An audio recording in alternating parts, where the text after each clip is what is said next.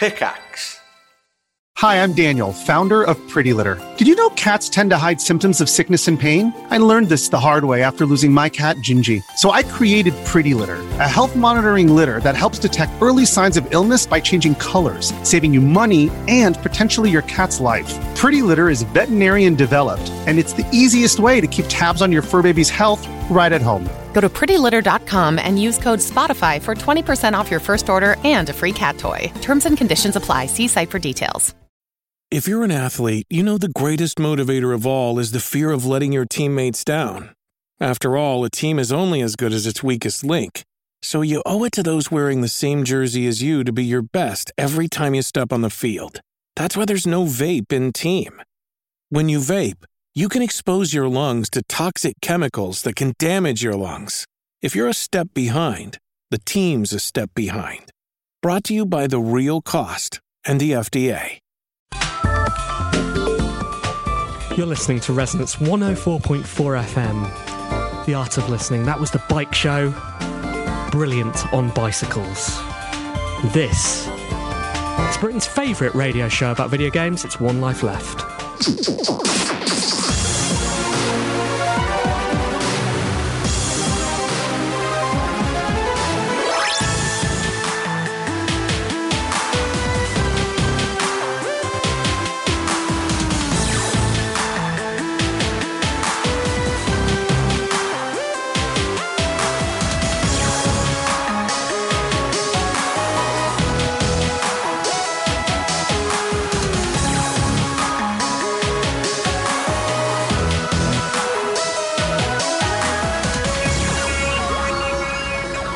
Hello, good evening and welcome to One Life Left. We're on Resonance 104.4 FM and we're a video game radio show. For the next hour, we're going to be talking about video games because that's what a video game radio show should do. I'm Steve Curran. I'm Anne Scantlebury. And who are you? Hello guys, I'm Simon Parkin. Simon Parkin standing in for Simon Byron this week. Like for like substitution. Yeah. We have to have a Simon on the show every week. It's a legal requirement. We do. And do you think we've gone up in the Simon world this week? Oh, well... I'm right here. Yes. Yes, let's say yes. Simon, welcome to the show. This isn't your first time on One Life Left, is it? Thank you. No, I think I've been on twice. Once when it was just Anne, and another time when it was more than her. When it's just Anne, it's actually Anne Life Left. Yeah. Yes, that's right, yeah. So technically once. Once, okay. And that was on the quiz. So you've never been on it, the proper show? Oh, no, I think I've been on it once, the proper show, but never without anyone else here. So. Interesting. Flying solo today. Yeah, I'm a little nervous. Interesting. Have you had a good week, Anne? I've had a brilliant week. I went and saw Batman, then I saw a robot in the street, and then I saw the last episode of Dawson's Creek and cried forever. Your week in video games. Yeah. Tell us about your week in video games, Simon. Well, I've been playing Dyad on PSN and... Have a review of that later in the show. Right. And then also I've been playing a lot of Spelunky with my daughter. And then I cut my thumb as well quite deeply, which is... Oh, goodness! That's going to really impact on you playing video games, isn't it? Because So, they use your thumbs. They use your thumbs! That's right, yeah. Yeah. I wonder if interesting. there's someone I can sue about that, because it is definitely impinging my ability to work right now. You did it to yourself. Yes. You can't see yourself. Well, no, yeah, you're That'd be right. ridiculous. I don't know where to go. Steve, how was your week? It's been absolutely fine. Oh, that's good. Haven't played many video games, so that's going to be a problem in the review section. We'll get around it. Okay, so let's start. Let's get on with this. Let's really get on with this.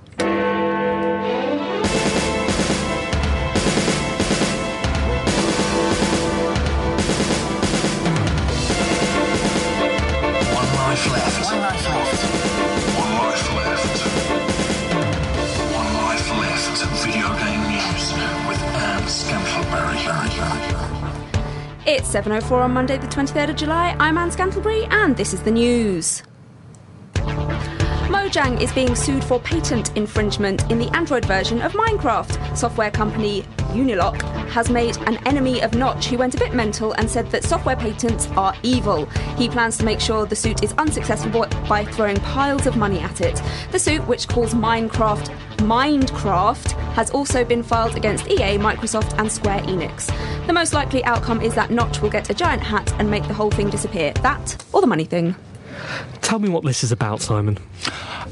Well, yeah, I saw this tweet from Notch Marcus Persson, who is from Sweden. Is that right? Oh, gosh. From one of those countries. Oh, gosh, this is going so badly. He made Minecraft, and, he's rather excited because someone's kind of thrown a lawsuit at him, and he's very eager to fight it. So wait, what's the lawsuit about? What are they suing Minecraft over? Software. Yes. Thanks. What about it? Is there some kind of tech in Minecraft that they're claiming? In the Android version. Yeah, in the Android version that they're claiming. So, Steve, I'll be honest, it's not very interesting. Something that makes the thing happen. Right. Someone else has patented a cog. Yeah, a cog in the mechanics in the wheel. behind the video game. Someone else said, I thought of that first, and I told someone else I thought of it first. Wasn't Minecraft a semi-clone of a previous building game that was obviously similar, as clones are? Infiniminer, is that right? That sounds slightly libelous. No, I'm asking a question. Questions can't be libelous. It may not be true. Well, is it? I don't know. You're the video game expert. You write for the big boys' papers about it, Simon. You're thrusting the libel on me. Well, we'll do some research. But yeah, it sounds like I think these sort of video game patents. Do you find video game patents restrict the industry creatively, Simon? I cannot think of too many examples where that's happened. There's kind of these lawsuits are often going about, aren't they? They're always on. They're always on. But we had one on the show the other week. The Tetris lawsuit was that game that was sued because it was a bit like Tetris, and we looked it up, and it was exactly like Tetris. Yeah. But then I'm sure I remember this may not be true as well. So who knows? But I think, isn't it true that Namco have the patent on loading games that you play while the game is loading? Wow, I did not know that. I was told that is true. That when I think during Ridge Racer you used to be able to play Galaxian or something, and that's why other video game companies haven't been able to utilise that methodology of keeping the player entertained while the game is loading the next section, because they fear that Namco will sue them over that. Again, video game hearsay may or may not be true. Just put a giant question mark next to it, Steve. Okay, is that our newsreaders' advice? How to get around these things? I've got some media law experience, and I would say question marks solve everything. Polytron has re-released a patch for Fez that corrupts saves for some players because fixing and recertifying the game would have been too expensive. The developer claims that recertifying the game would have cost them tens of thousands of dollars. Microsoft has responded by saying it has spoken with Fez investor Trapdoor, but they didn't reach an agreement. The developer was keen to point out that if it had released via Steam, getting things fixed would have been super easy. You could even say it would have been like shooting Phil Fish in the barrel. Oh, no. Is that the joke? That's the joke. So it's all downhill from here. Yeah, there was only one joke today. Phil Fish, of course, famous for two things. Number one is Fez. Number two is being pushed over by One Life Left. Yeah. On how many occasions now? Two. Is it two? I don't remember. And of course, the third would be Simon's fish and bicycle joke. Yeah. But he didn't tell it. He's not here. No, but he did have the thought. He just thought of it too late. Anyway, so this is some controversy surrounding Microsoft's restrictions on patches, isn't it? Good thing or a bad thing, Simon? I think it's almost definitely a bad thing from the consumer point of view, and probably from an indie developer's point of view. I think this story has kind of been reported. People love to hate Phil Fish at the moment, right? And so kind of everyone jumps on it. But really, if you kind of look at the bare facts, the fact that people have to pay $30,000 or $40,000 to patch their game to make it work properly isn't kind of a good thing for the consumer or for the developers that have to stump up that cash if they're not kind of. Why do you think Microsoft introduced this? Probably to stop people consistently kind of releasing broken games and then fix them after. And the isn't fact. that a good thing for consumers? Yes, but I mean, is this? It seems like such a massive financial penalty to a disincentive. So I think there's probably a middle ground somewhere. And in a case with a game like Fez, that's kind of very popular and is kind of, I think there should probably have been a way for them to reach some kind of an agreement that wasn't quite like this. Yeah, what would that agreement be? I don't know. I mean, I don't think this is a black or white issue. I think it's complicated, and I get very frustrated. The other day, I turned on my PS3 to play a game, and it took ages to install, and then it took ages to patch again. And this was a few days after release. There should be no reason why that happens. But equally, I've been stung with that patching with a game that I put out, and we wanted to fix it. It was really, really complicated to get that patched, and potentially expensive as well. I don't know what the solution is. I do think that Phil Fish has a very, very hard time, not just from One Life Left. Yeah. So everybody's hating on him right now. I would say that we are the only ones to follow through. There are a lot of big people on the internet who are, talking smack about Phil Fish. We're the only ones to actually push him over, and he didn't really do anything to us, did he? No, he then later came up and said, "Oh, you should come and see my game tomorrow." Didn't come up to me and say that. No, Steve, hey, let's patent pushing Phil Fish over. Then no one else can do it. An 18-year-old has died in Taiwan after playing Diablo 3 for 40 hours with no food or breaks. The teenager booked into a private room in an internet cafe and collapsed after attempting to stand up.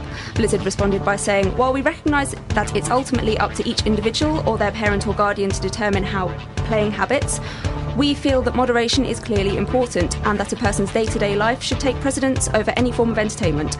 That is pretty much good advice." If you do anything for too long, you will die. Yeah. Is there any exception to that rule? Living. Ooh. Well, conversely, if you drink too much water, then you also die. Because there was that... Nintendo ran that competition, didn't they, to see who could drink the most Hold water. your Wii for a Wii. And that went the wrong way as well. So there's a happy medium here, between starvation and gluttony. Gluttony of water, I don't think that exists. Really? Yeah. I'm pretty sure it doesn't. It's really sad. I think just maybe step away from the computer. Do you think before video games there were these sorts of obsessive deaths? Do you think people read for too long? Well, that's what I'm wondering. Like people addicted to whatever the precursor to 50 Shades of Grey was. I don't know. Maybe it sounds like something that could happen in Jane Eyre. Is that what consumption was? When ladies got consumption, they were just reading too many soap opera novels. Yeah, something like that for sure. But seriously, I mean, Diablo gives you TB. But I do wonder. Like, obviously, video games are maybe too compelling for their own good, and so perhaps it is a problem unique to our medium. Do you think? They're like an active medium, aren't they? So I think people wouldn't die watching TV or reading because they'll probably just fall asleep at that point. Whereas video games demand interaction, and what so about I guess cycling for too long? You probably shouldn't do that either. Right, but there's a physical thing, isn't there, where the build-up of lactic acid makes you stop. Is that how biology works? Pretty much. So what's to be done about this? Can we just... do we just shrug off these obsessives? Do you have to or do we just... enforced breaks into games? Well, some games have that sort of thing, don't they, Simon? Or at least suggested breaks. Yeah, Nintendo's kind of nannying. Why don't you take a break? Here's an artist's impression of a window. Like, if they put it in after 10 minutes, that would be annoying. But if it's after 20 hours, that's fair enough. Yeah, maybe there's a sweet spot between those two times. 10 hours? I mean, the Nintendo ones can be quite intrusive, can't they? And just Kinect has that as well, I think. Because I'm not sure why, because you're more active, I guess, than it's saying. Yeah. Why don't you give your muscles a break? Does it tell you to stop chatting to it? I guess it must do. EA has joined a group of US businesses to oppose the Defence of Marriage Act, DOMA. The act would see marriage defined in federal law as between one man and one woman. EA says DOMA presents a number of problems for businesses like EA as it creates regulatory, tax and discrimination complications for employers, and that's why we're against it. A big gold star to you, EA. Good for EA. Yeah. Well done. So I looked on the statement they put up on their website. I was surprised by the number of people against them doing this. Yeah, saying, I don't like gay marriage, now I hate you, EA. They're so angry about it. You've obviously never encountered I've never Middle been on America the internet before. Quite. No. Well, it's a divisive issue, but I think the video game industry is quite a progressive one when it comes to things like this, at least. I mean, your fifth news story isn't going to be about women in the games industry, is it? No. Okay, just checking, so we can talk about that now. I was talking to a friend who, we were talking about how disgusting the misogyny that some girls who play video games face when they play online is, and she was saying, it must be, you must experience that all the time working in the games industry, and I don't at all. I find actually working inside the games industry. You as a woman? Yeah, I was wearing a dress. Okay. No. My friend knows how easy it is to slip from one gender role to the other. Yes. And a lot of people don't know. I go into work every day in a beautiful, pretty... It's too much information, isn't it? It's way too much information. Anyway, the point is that I think the games industry is quite a progressive one internally. It has quite very modern attitudes, presumably because it's still a younger industry than a lot of other creative industries. Would you say that's true, Simon? Yeah, I think that's definitely true. And bearing in mind as well, you work in Brighton, which is a more progressive city as well. So a double dose of progression. That's true. And I'm sure. I mean, maybe I would encounter different things if I worked on those sort of, shooty drive games. So I call them. That's a genre. The sort of games that focus more on catering to adolescent males. But yeah, I think this is obviously positive from EA, but I didn't find it personally surprising. I think it's weirder when people don't acknowledge these things. Yeah, totally. And finally, video games just got 4D, or whatever dimension smell is. Perfume company Epic Scents has signed a deal with Capcom to make video game character air fresheners. They're currently signed up to create signature fragrances for Mega Man and Proto Man. The company is keen to point out that the air fresheners won't make your front room smell like these two, but like an experience of them. If you'd like to create the One Life Left smell experience, please get in touch through the usual channels. We will definitely say yes. It's a hot day, isn't it? It's a really hot day. I'm sure that's a good idea. So what is the difference between a Mega Man experience and a Mega Man stench? So I have what they say that the Mega Man fragrance, Cool Rush, will note purity, bravery, and masculinity. Purity is represented by a tropical breeze. Masculinity is muskier, while bravery carries a slightly citrus flavour. Really? Yeah. Why is bravery citrus? What is brave about a fruit? I don't know. Homophobe. I guess it cuts through, right? That's true. Yeah. Maybe. True. Maybe. So Mega Man is kind of like a series that's kind of in need of a little bit of creative reinvention, perhaps. I'm not sure they're applying their efforts to the right. I mean, give him a crouch for starters. He can't duck, can he? So is this a mechanism that scent releases that releases scent at the right time? No, it's literally like an air freshener. Like it'll cost you $3. Yeah, you just put it in your room while you're playing in the game. Yeah. And they're hoping to broaden this out into perfumes, eau de toilette. Okay. If this takes off. Do you think it's going to take off? I don't think so. Are there any video games you would like to smell like, Anne? Well, I was thinking about this earlier. Do I Good, so you must have an answer. Well, I mean, my go-to answer is always SingStar Take That, but I don't know if I want to smell like them anymore. I mean, I've been to their concerts and it's not that great. What other video games are there? I don't know, what would you like to smell, Steve? Desert Bus. One Life Left video game news with Anne Scantleberry.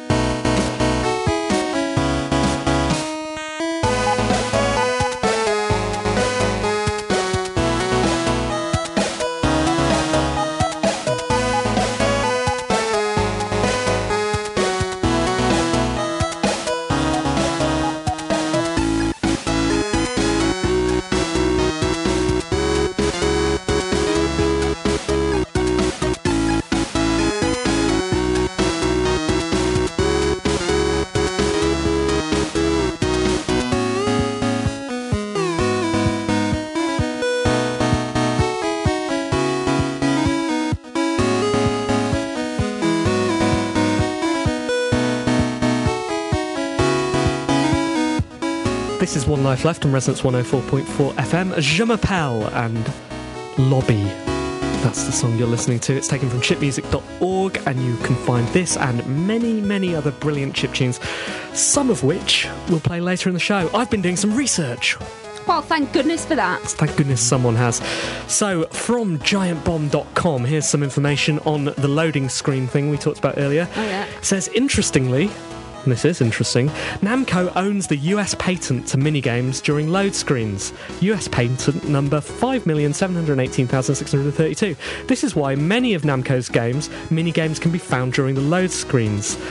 Blah, blah, blah. The patent was filed on November 27th, 1995, and so is likely to expire November 27th, 2015. So games companies, get in your minigames for that date, assuming that that's correct. I don't know whether it is. That's just what Giant Bomb say. Don't take our legal advice. No, this isn't legal advice. It's absolutely not. This is the advice of three barely competent people somehow talking about video games on the radio in Europe's favourite video game radio show, One Life Left. Another piece of information, Infiniminer talked about that during the news. Yes. On the Minecraft wiki, it says it's an open source multiplayer block-based sandbox building and digging game. It's commonly associated with Minecraft for giving Notch an idea on where to go with Minecraft. Developed by Zachtronics Industries. Do you remember Zachtronics, Anne? No. Okay. Never mind. You might want to listen to the broadcast we did at GDC. Uh-oh. Yeah, great. Do you remember the burying game? Oh, yeah. Oh, that's... We're not going to get sued, are we? For coming up with burying We probably games? will eventually, but not for that. No, that's fine then. Simon. Yes. How's it going? Yeah, I'm doing pretty okay, thanks. This is everything you dreamt of, I assume? Yeah, it's a little nerve-wracking. And you're a listener to One Life Left. I am, yes. How do you think we're doing this season? We're doing pretty awesome. Did I say we? You? I'm confused. You're one of us. Right, sometimes. That's why we let you take our features as your own. Right. You know, if you see anything or hear anything on the show you like tonight, just feel free to take it back. Just take it back, make it, because you're one of us. We won't bring it up again. Okay. What do you do, Simon? I write about video games and I occasionally make video games. Okay, who do you write for? Right now, I write for The Guardian, the games blog, alongside my good friend Keith Stewart. And he's everyone's good friend, isn't he? He's a lovely man. Is he our good friend, or is he on the list? Oh. No, he's our good friend. He's not on the list. What has he done to be on the list? I don't know. I can't keep track. No, he's You're in not charge on of the list. I know, and he's not on it. Okay, good. Sorry, go on. And also the lovely Eurogamer, where I do quite a lot of my work. Interesting. So yes, okay. a few other places. Anywhere else? I do the odd thing for Edge magazine. Edge. Where in fact, you were the first person I met in the games industry, Steve, back in the day when you worked at Edge. So, really? Yeah. Really? Interesting. So tell us about the differences between those publications and how you have to alter your writing style between them. Right, well... So you write for The Guardian, yes. And there you're talking to people who don't necessarily play video games. You talk down to them. No, well, I think the community on the Guardian Games blog is very well versed in games, actually. So yeah, no, I don't really have to alter my style too much there. I like to write up a little bit at The Guardian, actually, because I feel like that's quite a nice platform and just kind of give it the due care and attention. What do you mean write up? I don't know. Oh gosh, because I do that for everyone I freelance for. I think what I mean is giving second-rate stuff to Eurogamer. No, I think basically. Are you writing down for Eurogamer? This is going terribly.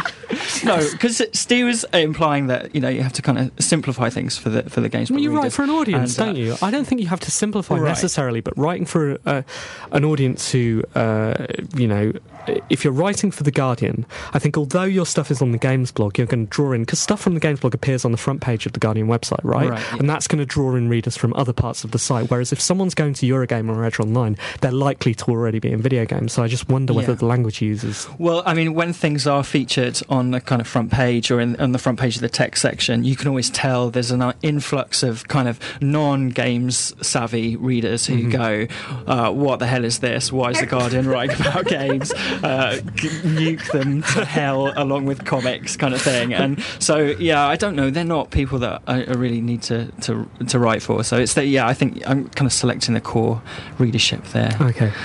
Whereas I guess with Eurogamer, you've got a highly engaged kind of core hobbyist audience who care a lot, and that's brilliant, and they're going to be rude about the things you write, and that's okay because it means that they care, and that's a good thing. And whereas with Edge, I mean, that's obviously print, and so you feel a lot more detached from your audience, perhaps. You say they're going to be rude about the things that you write. Sounds like you're talking from experience. Yeah, I have the odd scar. This isn't a therapy session. Okay. But we can turn it into one. Yeah. Do you want to lie down? Already am.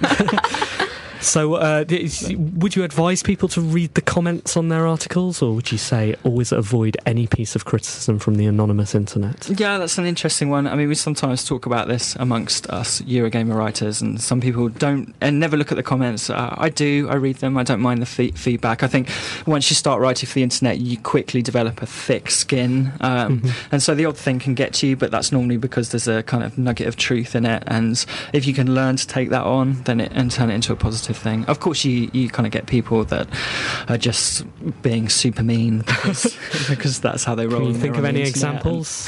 What's the super meanest thing that anyone's ever said to you? I think I once had someone call a piece failed poetry. Which, no, that's okay. Honestly, it's okay. Were you going for poetry, though? No. That's fine. So I guess it was... It was probably like, an adequate response. Maybe they were an English teacher. Yeah, I mean, I have nice comments too. I don't want to... Do you? What's the nicest comment you've ever had? If people say, I really enjoyed that, do you know, that's a really nice thing. Because someone took the time to say, I read this and it brightened my day and you didn't waste my time. Those are good things to hear as a writer, okay? So yeah, I think it is very, very rare that people take the time to say nice things about things. So it is good when that happens. So, you make games as well? I work at an independent studio in Brighton called Little Loud, and we make kind of web games and some things for Channel 4, games that kind of maybe have a social kind of message or something like that. So it's that kind of thing rather than big console blockbusters or anything. So what do you find obviously there are a lot of different things in the creative process. But do you find any particular parts of writing and making video games more rewarding and less rewarding versus each other? Yeah, that's a good question. I think the kind of games that I'm privileged to have a hand in at Little Loud tend to have a kind of journalistic angle to them. So we made a game last year called Sweatshop, which is a cutesy tower defense style game with a few kind of neat mechanics.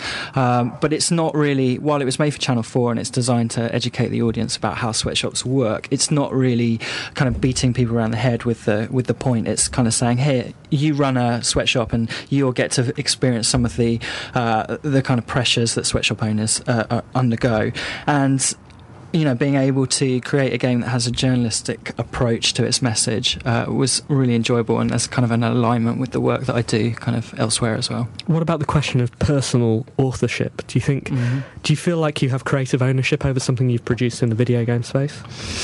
They're much more collaborative. So yeah, if you write an article, it's very much yours. You're kind of the reader gets to see the landscape of your mind and that kind of thing. Whereas making a video game, you're kind of working with a bunch of other dudes, and they're rewarding in different ways, I guess. But yeah, I find writing much more personal. Okay, you have a couple of websites as well, don't you? Yes. You just remembered them. Yes. So, I'm also one quarter of Hookshot Inc., which is a site that myself and 3 other video game journalists launched earlier this year to cover downloadable games that cost $15 or less. And I run that with Keith Stewart, the aforementioned Keith Stewart. Not on the list. Chris Donlan, who is who writes for Edge. He's definitely not on the list. He was really nice to us at the GMAs. He was, wasn't he? Not on the list. He's a lovely man. Keith Stewart did steal our pub for the Guardian party, Blue Post. Can you do that? No, but he's not on the list, Steve. He's not on the list. I'm not saying he's on the list, I'm just reminding you. Is he a step away from the list? Maybe. He's on the sub-list. You keep the list. Okay. And finally, Will Porter, who used to be editor of PC Zone. Definitely not on the list. No, okay. Fine. So yes, the 4 of us run that website. Okay, and what sort of stuff do you do on there? We cover basically any downloadable game. So that's stuff on PSN, XBLA, but also iOS and Android games. So we're trying to kind of cover this emerging niche that no one's really covering, and we're doing it in an imperfect way, but it's kind of all new and it's quite exciting. Do you have any regular features? Yes, we've got one regular feature in which the four of us are quite privileged in that we get to interview interesting people for the places that we write for elsewhere. So normally at the end of an interview, I'll tack on a question: what are you playing on your smartphone right now? So we'll do that, the what you playing feature, and we've got to ask Miyamoto what he's doing, and Hideo Kojima and people like that, and have been featured. Have you ever thought about having a child review a video game? Yes. So I have I don't look at me like that. Do you want to lie down? I have one of those. I have a child who I'm super nice to, just for the record. That's good. I occasionally video her giving her thoughts on the latest video game that I've been playing. She's been watching, which is an idea that I entirely lifted from One Life Left. We should think about stealing that. Simon's got a child. I did talk to Simon about this, but he said that Talia grew too old. She did, but Simon's actually got a child. Just like women on the BBC grow too old, and they get kicked out. Who was the lady on Strictly? That's what happened, wasn't it? Oh, you know Arlene better. Phillips. Yeah, we're no better. That's what you did. Strictly. Talia is One Life Less, Arlene. Forever young. It's Derek Williams.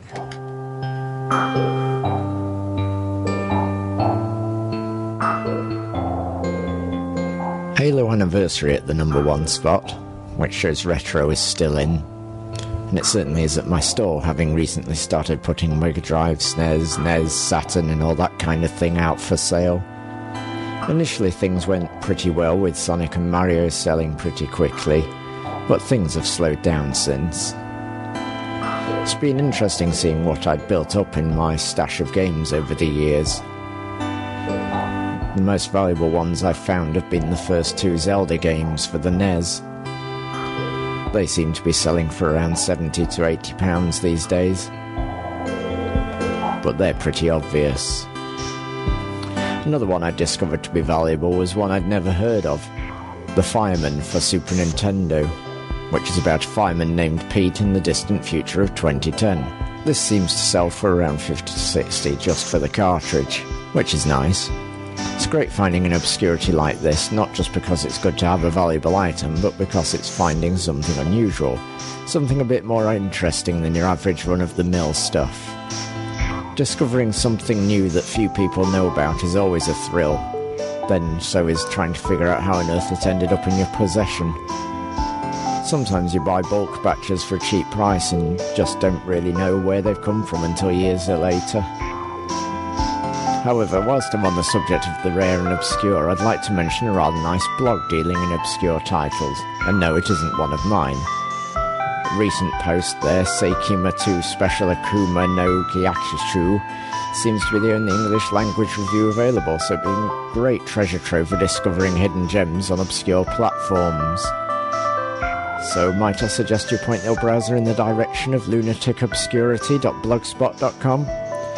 Anyway, I'm Derek Williams and this has been my free market economy advertorial of the week.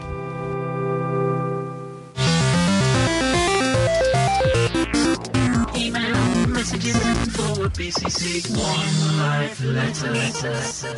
Thanks, Derek. We've had a lot of letters this week. Quite a lot of tweets as well, mostly about our subject of the week, but we'll start with something from regular contributor Ben Hall. Oh, Ben. Who writes to us with the subject line, a little bit of politics.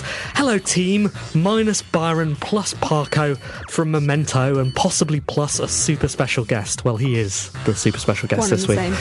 I was pleased to see that you announced the award for the Best Games Journalism Award on your Twitter feed last week. However, I was very annoyed to see that the judge from one of the Games Journalism Awards has jumped on the 7 out of 10 should be bandwagon. Clever wording, I know. That's cheers. very clever. Unlike last time, that wasn't from an obscure Tumblr feed that no one reads. Instead, it was from the New Statesman, a left-leaning, namby-pamby, muesli-eating, sandal-wearing, soap-dodging political magazine that no one reads. Not our opinion. The Trotskyite author of the piece, Helen Lewis, tries her best to defend her position, but in this age of austerity, people look towards a score of 7 out of 10 as something achievable. Considering less than 7 out of 10 eligible voters didn't actually vote in the last general election, I think her time would rather be better spent looking at that rather than picking a fight with you lot. Is there any chance that Helen will be on the show to discuss her viewpoint? Ben goes on. Or will she come on and not answer questions like the politicians that she so admires? What does Parko think? He writes for The Guardian, which is almost as bad as The New Statesman. You couldn't make it up. Cheerio, Ben. What do you think, Parko? It sounds like Ben has a crush on Helen Lewis. Does sound like that, Does doesn't quite a it? lot. Does sound like He's just that. pushing her in the playground and then running away, isn't he? He really is. Well, as luck would have it, we actually did have a letter earlier in the week, which I'm trying to dig out now, from Helen Lewis. Anyway, Anne, you've got another letter, I do. haven't you? Dear team and super special guest, or Parko if it's him again. It was great having Simon read him off of New Star Soccer on their radio show of yours. Like most people, I played that game to death, also guessing 100% on everything, something I've never done in any other game. As a huge Arsenal fan, I took great pleasure in destroying the 7 seasons without a trophy thing, winning the Gunners everything, but the most enjoyable part of the game was making it look like I was going to leave Arsenal for Barcelona, negotiating ridiculous wages and then telling the Catalans to go swivel and signing for Real Madrid instead. Then he says something about tattoos, which we'll read out later, and then he says, this is good. You guys are so much better than the whole of GameSpot. What? Haha, 7 out of 10. Cheers, Steve. Helen Lewis, Oh, Helen Lewis. best friend of the show, Interesting. wrote to us. She said, hello! After seeing you tweet my piece this morning, it reminded me to go and look at your podcast again. I got this close to downloading before, and then I broke my iPhone, which is quite extreme method to go to not listen to the show, but fair enough, I suppose. I really like what you've done, and I'm so pleased it's been a success. She didn't listen to it, did she? I'm even now downloading the back catalogue. Sorry, Helen. Best wishes, she says. P.S. Sorry about the 7. So we'll do what we can to get Helen on the show, and we can find out Hopefully she may. how downloading the podcast went. Yeah. We've had another letter. I did not understand this one at Okay. all. Let me know if you know what it's about. Worse than Zynga. Dear team, not SSG, as they weren't the ones that said it.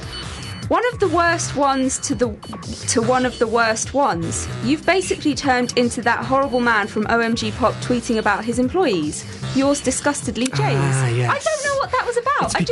It's because last week when we were getting a little bit annoyed that one of our features had been stolen, and I said it didn't matter because it was one of the worst ones. Oh. They took that as an attack on our features. All of our features are brilliant, of course. Of course. And actually the feature that was stolen was one of mine. Of course. So it was genuinely one of the worst ones. But in a brilliant bunch, so that's not so Yeah.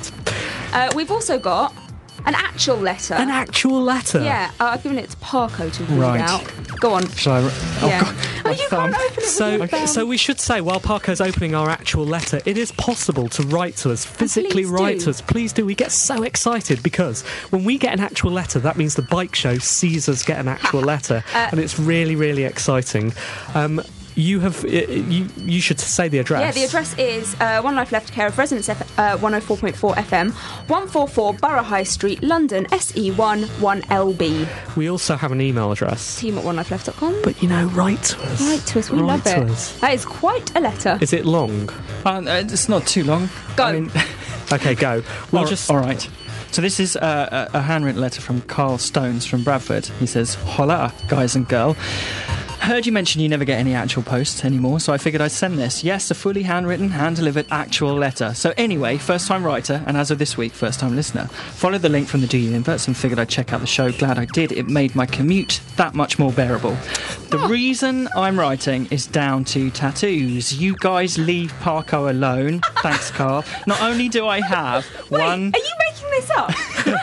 No, he actually says this, right? Not only do I have one Jin Kazama's devil mark on the left arm, Pac-Man chasing a ghost on the left forearm, Atari logo on the back of my neck, cover art of obscure PC game Phoenix on right arm, Cloud Strife on right thigh, a Predator on left thigh, amongst other tattoos. But I also managed to trick a woman into marrying me and name our 2 kids after Final Fantasy characters. No! Wow, he doesn't say what Good they trickery. are. Nerdy gaming tattoos are chick magnets, which I know is One Life Left's mantra, and you're all jealous. It's okay, no one's perfect, we still love you regardless. That said, love the show, gonna keep listening, keep it up, etc, etc. Lots of love. Carl Pierce, say hi to Joe if he's listening. Tar. Hi, Joe. Hi, Joe, and thanks, Carl. You are our most tattooed listener. Totally. Unless post- you know better. Oh yeah. Also, post pics. Post pics, please. We will return to the tattoo thing after this.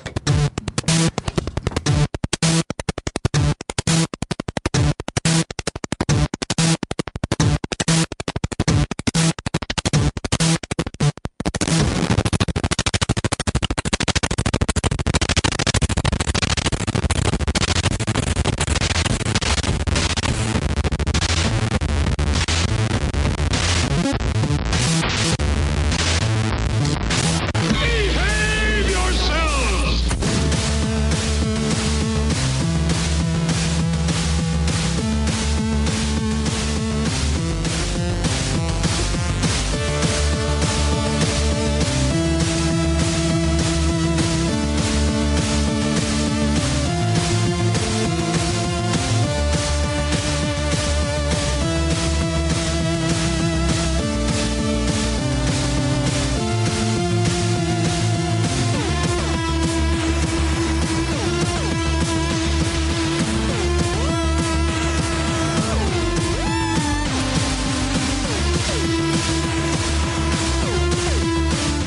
We are One Life Left, we're a video game radio show, and last week on Resonance 104.4 FM, we asked you, our listeners, that if you could tattoo one thing on Simon Parkin, Guardian journalist's body, what would it be and why? It has to be video game related. Why did we ask this, Anne?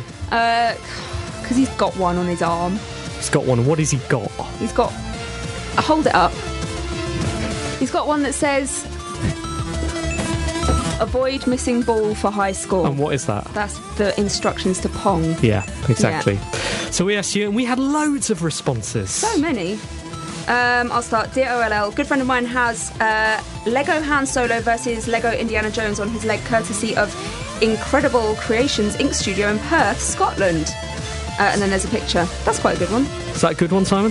Hang on. It was Lego Han Solo versus Lego Indiana Jones. I can't see it though. Can you Imagine it, Simon. Imagine it in it your looks head. so good. Okay. I'll get to. We're going to list some tattoos, Simon. You've got to pick one of these to Say have. yes or no. It's going on your body. Yeah. Okay. Oh, that. Oh, nice. Wow. Yeah, we can do that for you. Good radio, chaps. Thanks. Continue. Okay. We've had some tweets.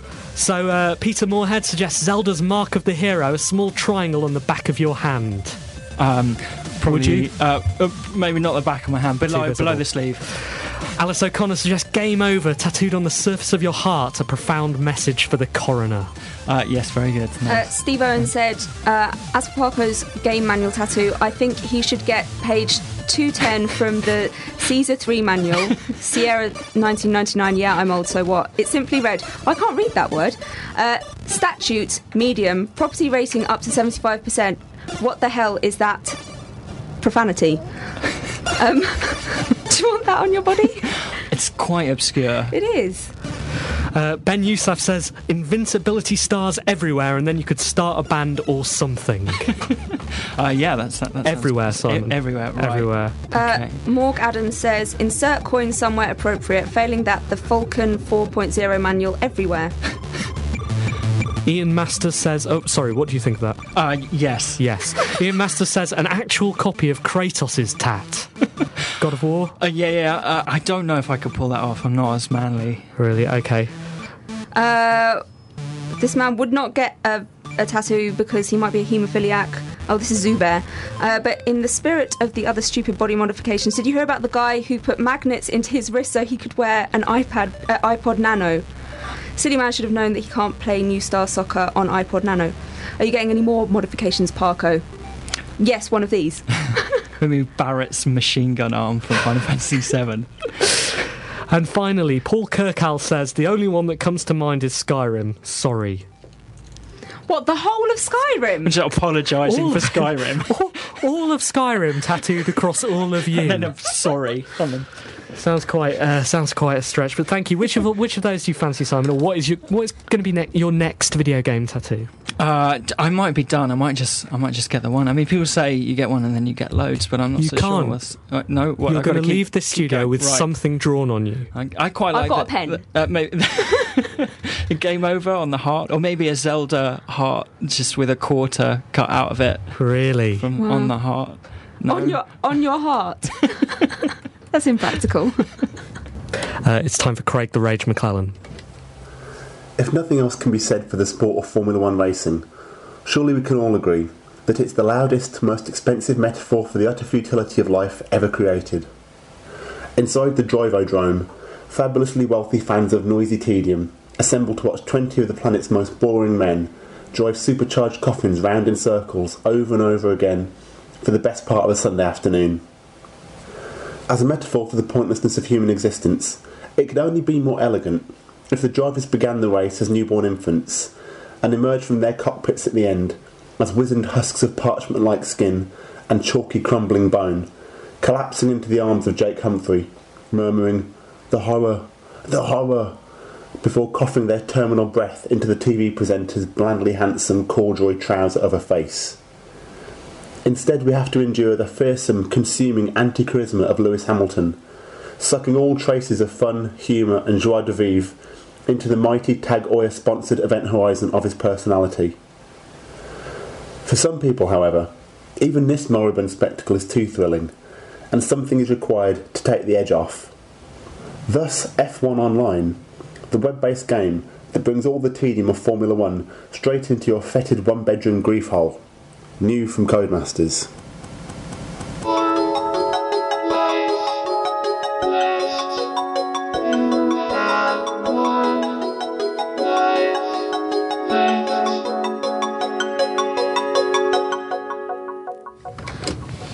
That was Craig the Rage McClellan, One Life Left's in-house poet. So, Simon, I gave you a little bit of homework last week, didn't I? Well, 5 minutes before the show. Which is technically last week. One Life Left week begins... At 7. At 7.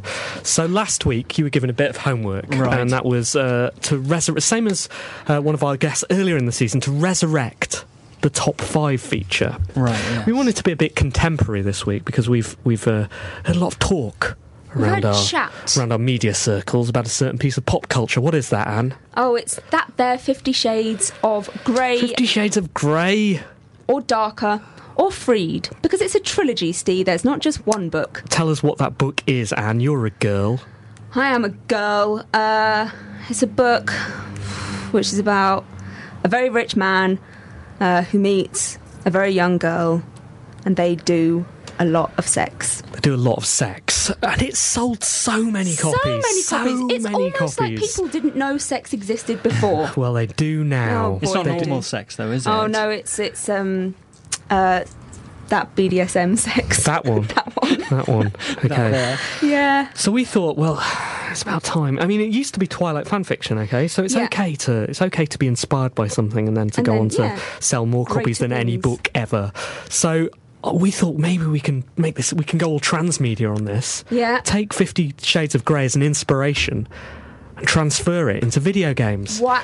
So Simon Parkin's done his top 5 video games inspired by 50 Shades of Grey. Right, yes, that's correct. But I just want to say, I got the train from Brighton with Steve this evening, and we had a good 2 hours together, and then it was 5 minutes before we went on air. You're a writer, Simon. There are no excuses. Okay. Yeah, inspiration can strike at any time. Okay. Exactly. Top 5. Okay. In 5th position, we have 50 Shades of Valet, in which you must clean all of the cars from Gran Turismo 5 with your tits out. It's brilliant. It's brilliant. It's really controversial. Great. Yeah. Wow. And is that just for the male characters? I hadn't thought that far. Okay. Go. Yeah. Yes. Okay. In 4th place, 50 Shades of Hairspray, which is a JRPG trivia game that you play with your pants off. You have to identify the protagonist for various JRPGs. That was the weakest of the bunch. Maybe that should have been fifth. Really? So in at third, we've got 50 Shades of Buffet, which is a microgame collection in which you play as Epic's Mark Rain, and you have to eat various types of finger food that have been lovingly rendered in the Unreal Engine. I see. So it's a promotional game. Yeah, promotional. It takes place at games conferences around the world. Yes. Different types of buffets, different zones. There's yeah, that's good. GDC China and Gamescom. Does he have his pants off?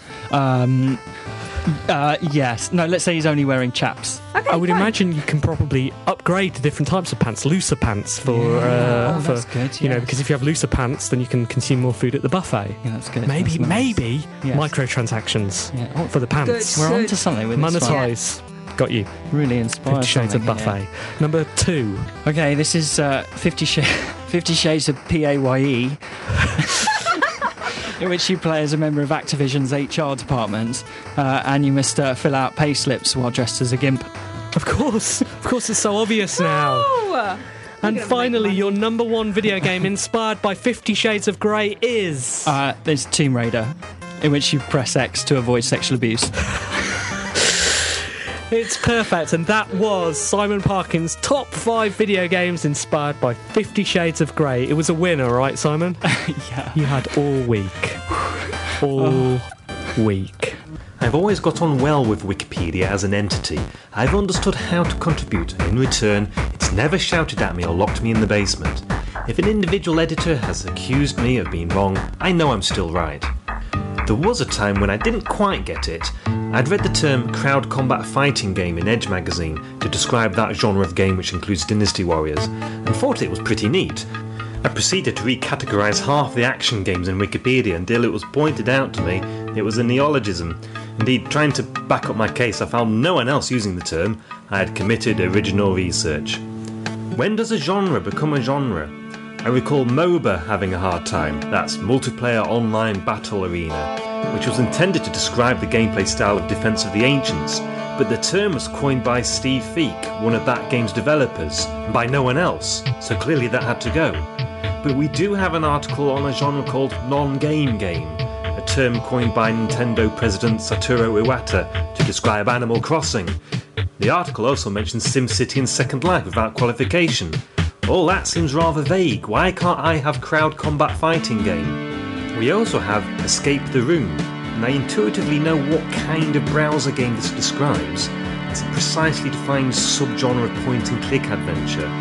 But the article has no references. No one's publishing information about these games. Merely existing isn't enough. Can Grand Theft Auto clone be considered a genre? And what the heck is a cinematic platformer? When I was a lad, a game was either a text adventure or Manic Miner, and no one had to cite anything. I'm Duncan Timoney, and my genre is demagoguery.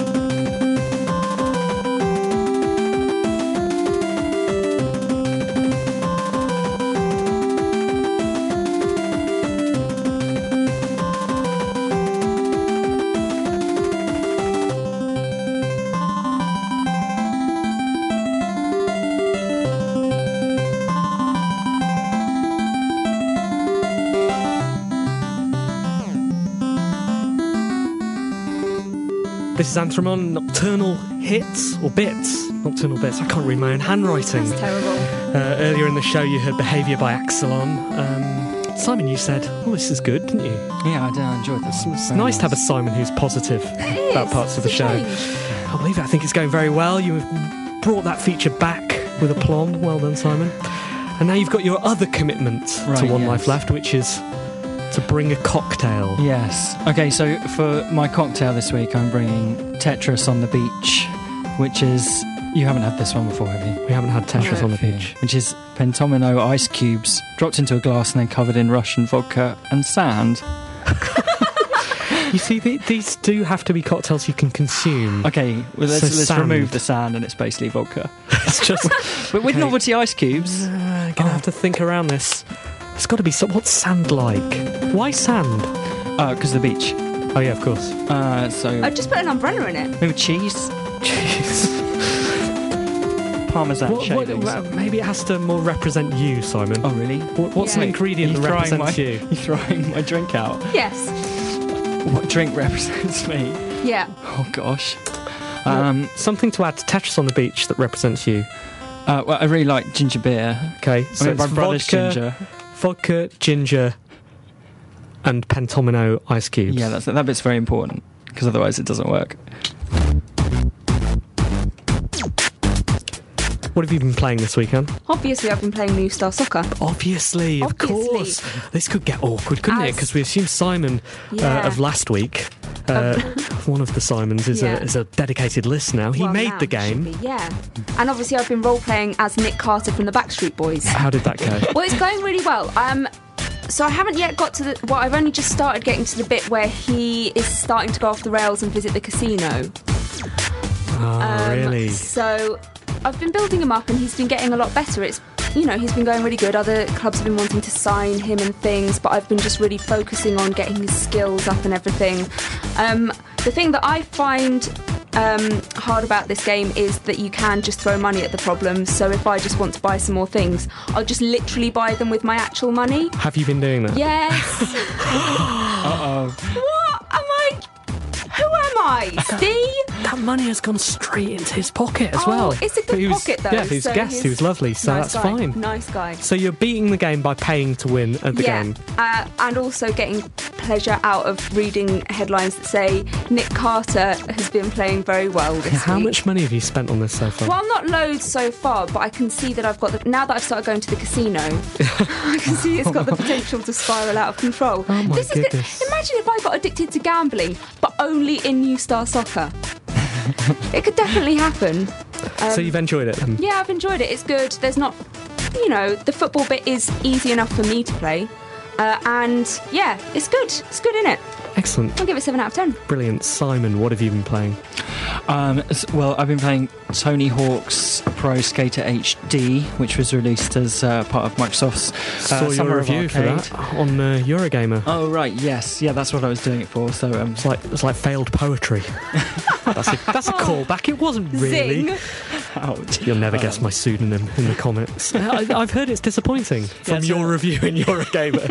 It's a bit of a pointless conversation, really, isn't it? Yeah, a little bit disappointing. I mean, yeah, and it's hard to know how much of that is down to my memories of this game from a decade ago are kind of rose tinted, and how much is just the kind of update, the remake that's lacking. I think it's a mixture of the two. Really? Yeah, and secondly, I've been playing Dyad on PSN, which is out in America and comes out in Europe shortly, I think. And that's kind of it looks a bit like Res and Tempest, and you play as a ball of light hurtling down a tunnel, but you're not really shooting. You have to grab these anchor points and pull yourself along as quickly as you can, and it's really beautiful and trance-like experience. I like it a lot. I was really struggling to find a European release date for Dyad when I found out it wasn't out here yet. It's usually PSN things are worldwide, and I was a little bit dismayed.